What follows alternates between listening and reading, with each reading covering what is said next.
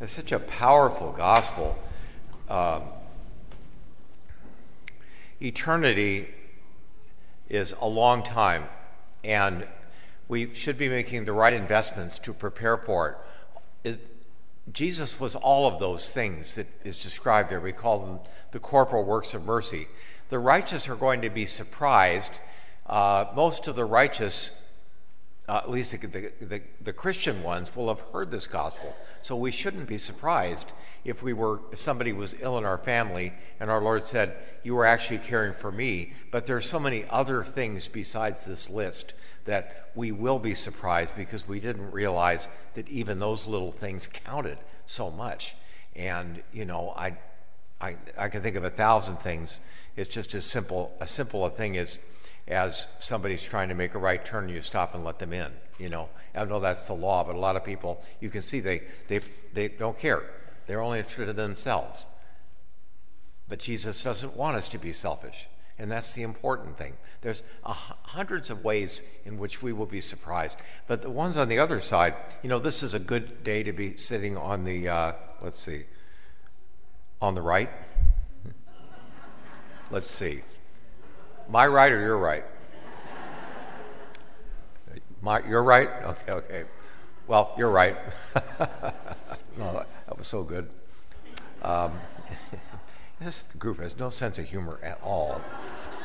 I don't think these people are the one on the left aren't going to have much of a sense of humor either.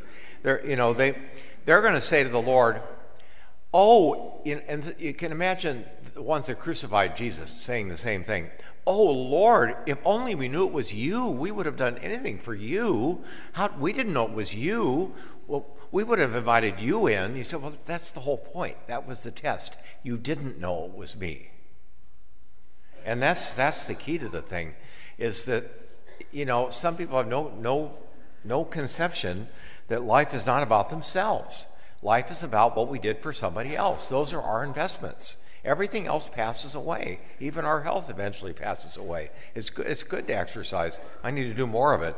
Since my knee surgery, I haven't done as much, But in the end, that kind of exercise is not enough. It's the exercise of noticing what God wishes us to notice, or learning. It's a process of learning to be generous. Teach me to be generous. Teach me to be selfless, Lord. Teach me to notice you in these places.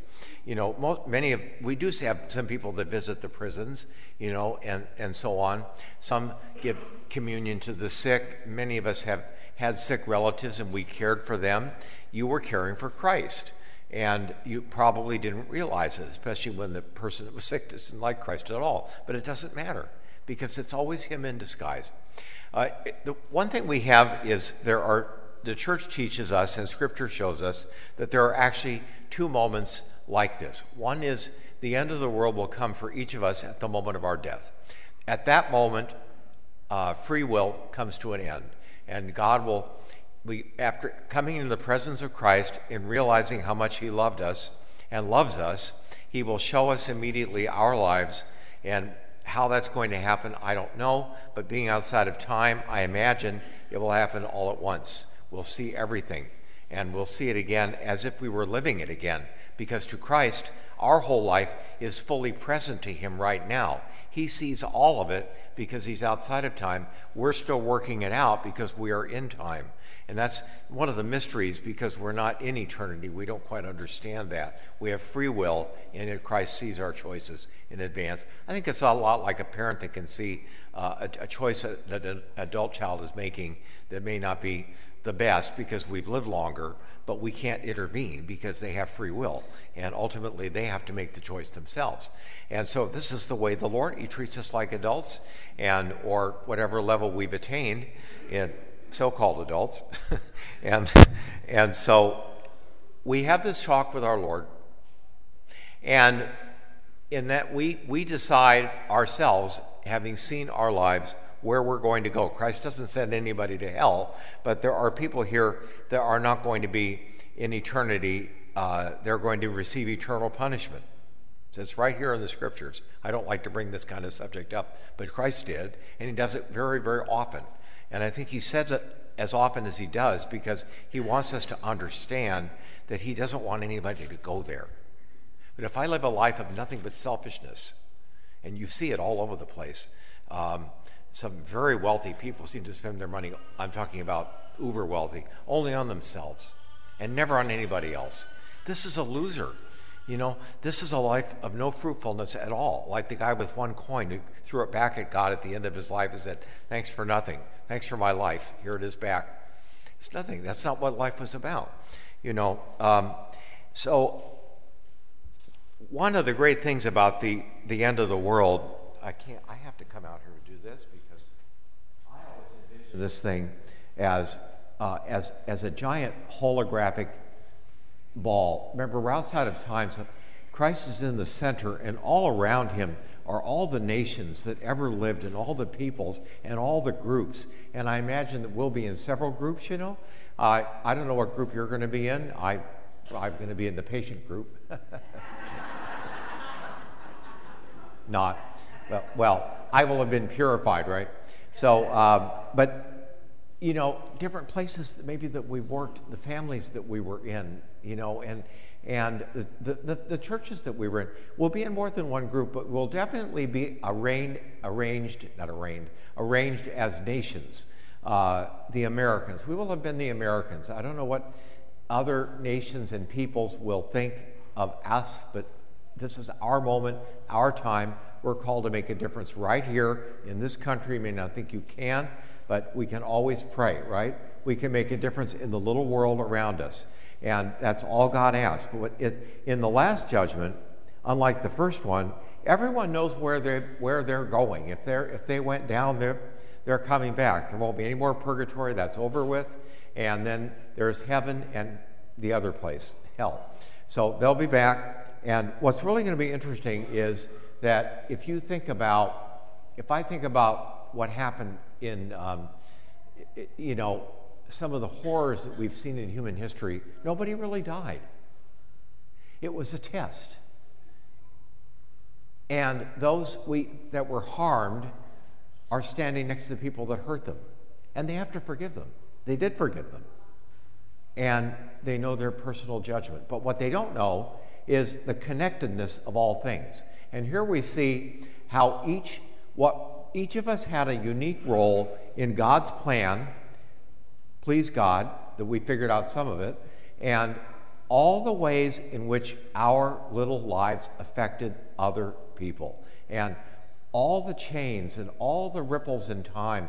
I remember, I've told this story before, I may have taught just a few weeks ago, but I'm old, what can I say, But I had this experience of, I was going to give up teaching kindergarten in Tillamook because I thought, I don't know what to say to them. I don't think I'm doing any good. I'm going to get somebody in here that knows what they're doing with kids because I don't have any. And I remember saying to the kids, I came in and said, how many of you pray? Anybody pray here? No. I thought, okay, that's it. I'm leaving. Kindergartners, So anyway, here's this girl comes up to me. It must have been at least this tall. And it had been about 7 years since I was in Tillamook. I was ready to come over here, actually. And I was going to stop teaching kindergarten that year. And that's when they sent me here. And she says, you were my priest. You were my priest. This is this girl. I don't know. She must have been about 8 or 9 years old. Well, no, I wouldn't have been it. She'd probably be about 12. And I said, what do you mean I was your priest? Who are you? I was kind of kidding around with her because I didn't have a clue who she was or why she was saying it. She said, I was in kindergarten and you visited our class and you were my priest. And no other priest ever visited our class in all the years I was at St. Matthew. You were my priest. All I did was show up. And I was a link in the chain, and she was excited about her faith and excited to see this priest that cared about her. Can you believe that? I don't get any credit for that at all. God gave me some. I just glorify God for that because ever since then, I have realized I don't have a clue whose life I'm affecting as a priest. We just don't, and you don't either.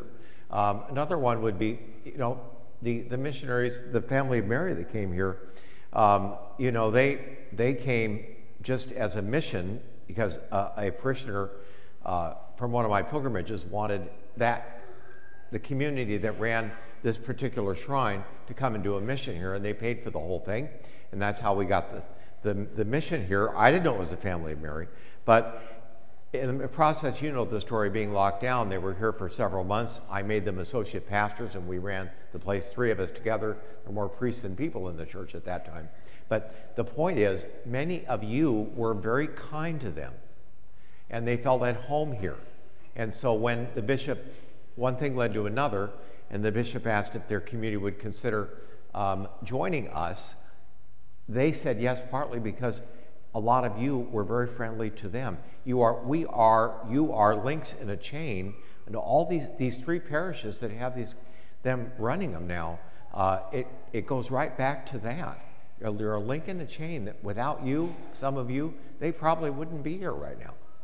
And our lives are filled with these wonderful things. And some of the things are not so cool. The ripples in time that we have a sin. And God, if we go to confession, God's going to forgive us. And everything that we've done is going to be visible to others. So we have to realize that's why confession is such a great thing. And that actions have consequences. Nobody's getting away with anything. You know, I'll finish with, so it's corporal works of mercy. You just can't beat it. Had a kid at the last Mass said to me, he said, I want to be a priest when I grow up. I thought, oh, this is cool. I'm going to just make sure and ask him about it once in a while. But in my life, almost everything that a priest does is a corporal work of mercy. I didn't realize that when I became a priest. And that's what's great about ministry, is that, you know, all these things are pleasing to God, and you are equally able to do the same thing in your life with the kinds of people and situations that you're surrounded with. You know, when I was in the lost luggage department, some of those people were corporal works of mercy. They were also pieces of work, let me tell you.